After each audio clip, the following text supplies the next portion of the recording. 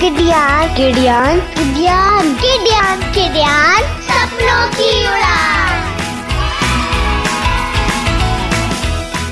Hello बच्चों, ये है किडियान सपनों की उड़ान।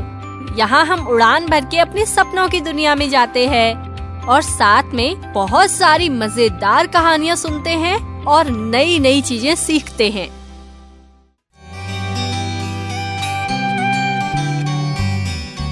आज का किस्सा है दाढ़ी पकड़ने की सजा।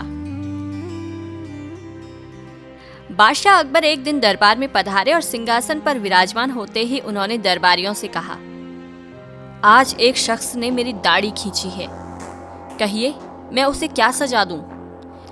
यह सुनकर सभी दरबारी हैरान हुए और सोचने लगे कि आखिर ऐसे गुस्ताखी किसने की। वो कानाफूसी करने लगे। थोड़ी देर बाद एक दरबारी बोला, जहांपना, जिसने ऐसा दुस्साहस किया है उसका सर धड़ से अलग कर दिया जाए।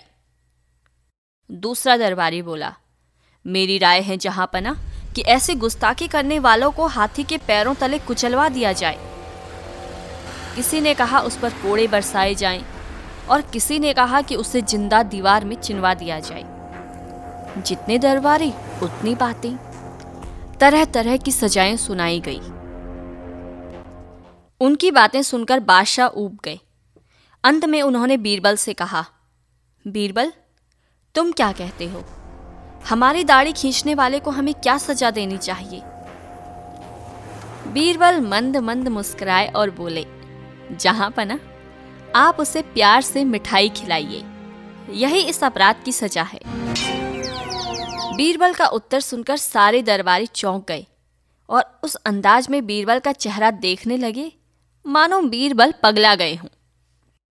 जबकि बीरबल के उत्तर से खुश होकर बादशाह ने कहा, वाह वाह बीरबल, तुम्हारी बात बिल्कुल सही है, लेकिन ये तो बताओ कि मेरी दाढ़ी किसने खींची होगी? बीरबल ने कहा, जहांपना, छोटे शहजादे के अलावा ऐसी हिम्मत कौन कर सकता है? उसने तो प्यार से ही ऐसा किया होगा, इसीलिए उसे सजा में मिठाई खिलानी चाहिए। बीरबल की बात बिल्कुल सही थी। चतुर बीरबल के जवाब से बादशाह खुश हुए। अन्य सभी दरबारी, जो कि इतना भी नहीं सोच पाए कि बाहर का कोई शख्स भला बादशाह की दाढ़ी कैसे खींच सकता है, उनके सिर शर्म से झुक गए।